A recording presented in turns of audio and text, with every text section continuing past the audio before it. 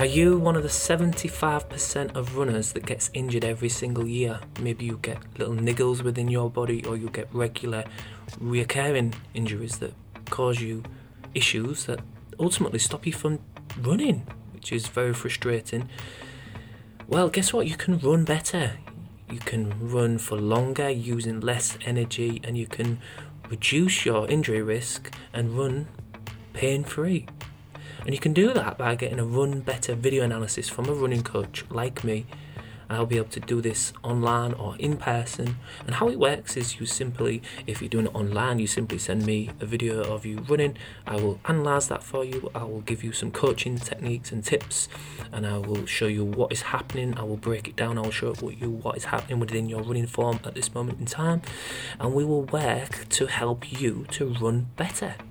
So whether you're wanting to do this online or in person, if you're wanting to understand how you're running and how you are running is causing some of the issues that you're experiencing within your body, make contact with me today and we'll be able to help you run better.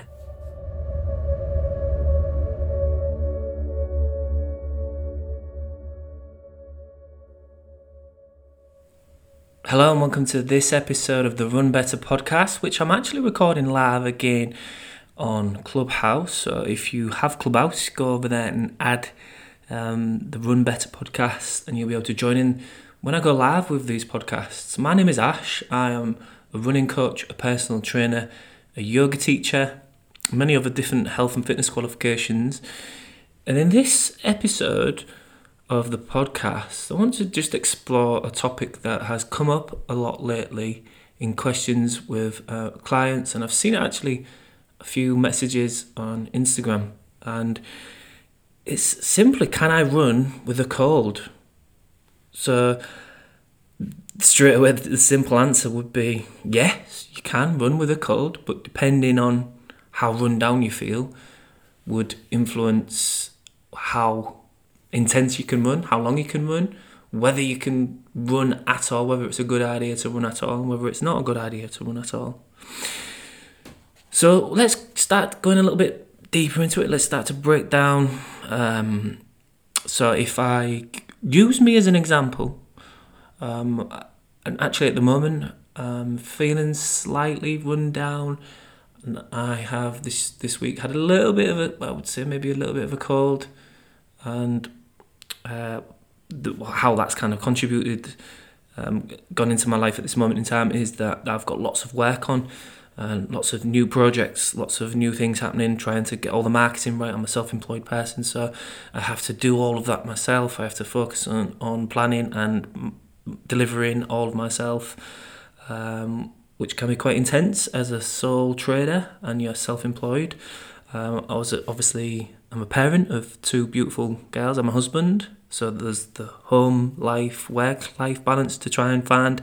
We've just moved into a new house recently, and in the new house we've got lots of work on the house that needs to be done, and because of that we've got a lot of people in and out the house over the last 4 weeks, tradesmen in and out the house. They've got their radio stations on that you wouldn't normally necessarily listen to, the music that they listen to. They're creating noise and creating disruptions to our youngest, who's 1 year old. Her sleep routines are all over the place because she's not getting her afternoon naps because there's lots of drilling and banging and smashing going on, which then creates sleep and routine issues, which then can create lots of stress, not only with our children, but also with their parents, me and my wife feeling the stress of the routine changes and the dust and the cleaning up and the not being able to rest and relax as much because work's been going on. The sleep deprivation kicks in, and we've had a few nights where we've had really troubled sleeps, and it's been very kind of weary-eyed and just getting through those days, and you will know that if you're a parent you have those days. So I've got that kind of slightly run-down, coldy feeling where and particularly as well because it's a little bit colder outside at the moment in the UK. So some mornings are icy, some mornings we've just had that recent storm, and it's making you want to stay indoors more. and then you're getting that kind of coldy run down feeling. So you kind of just want to do less at that time, but also you're aware of that you don't want you running to pay for it, and you do want to get out and run, and you know that getting out and running helps with your mind and helps with your body, and it helps give you that space and that nice, again, that runner's high. So what I do and what I have done this week is I will lower my kilometres. So I run in kilometres. I used to run in miles, but I actually find kilometres much more easy to relate to now for some reason. So I will lower my kilometres that I do, and my distances. I will just bring them down. So maybe on my longer runs, if I would be doing maybe a 15 kilometre run, I will probably drop that down to maybe like a 6 or 7, 8k run, and probably add in maybe a short, where my shorter runs would probably be around 5 to 7k. I'll probably just drop that to about a 3k run, and instead of running and kind of having 3 to 4 runs a week, I will probably drop at least 1 run a week, possibly 2 runs a week, and maybe just run once or twice a week. So I will lower my kilometres that I'm running, and I will drop at least 1 run, if not 2 runs, so that I'm running less. And occasionally, depending on how strong the cold is and how I'm achy or just kind of run down I'm feeling, I will walk instead of running. So I will go out on my long runs on a Sunday morning. I tend to do that.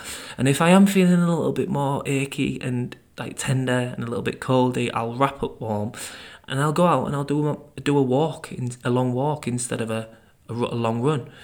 And it's not that often that I do that, but I do that rather than not running at all. If I am feeling well enough to walk, but not feeling well enough to run, I will walk, and I think that still gets that kind of headspace, and you still get out into nature, and you still get out onto the trails.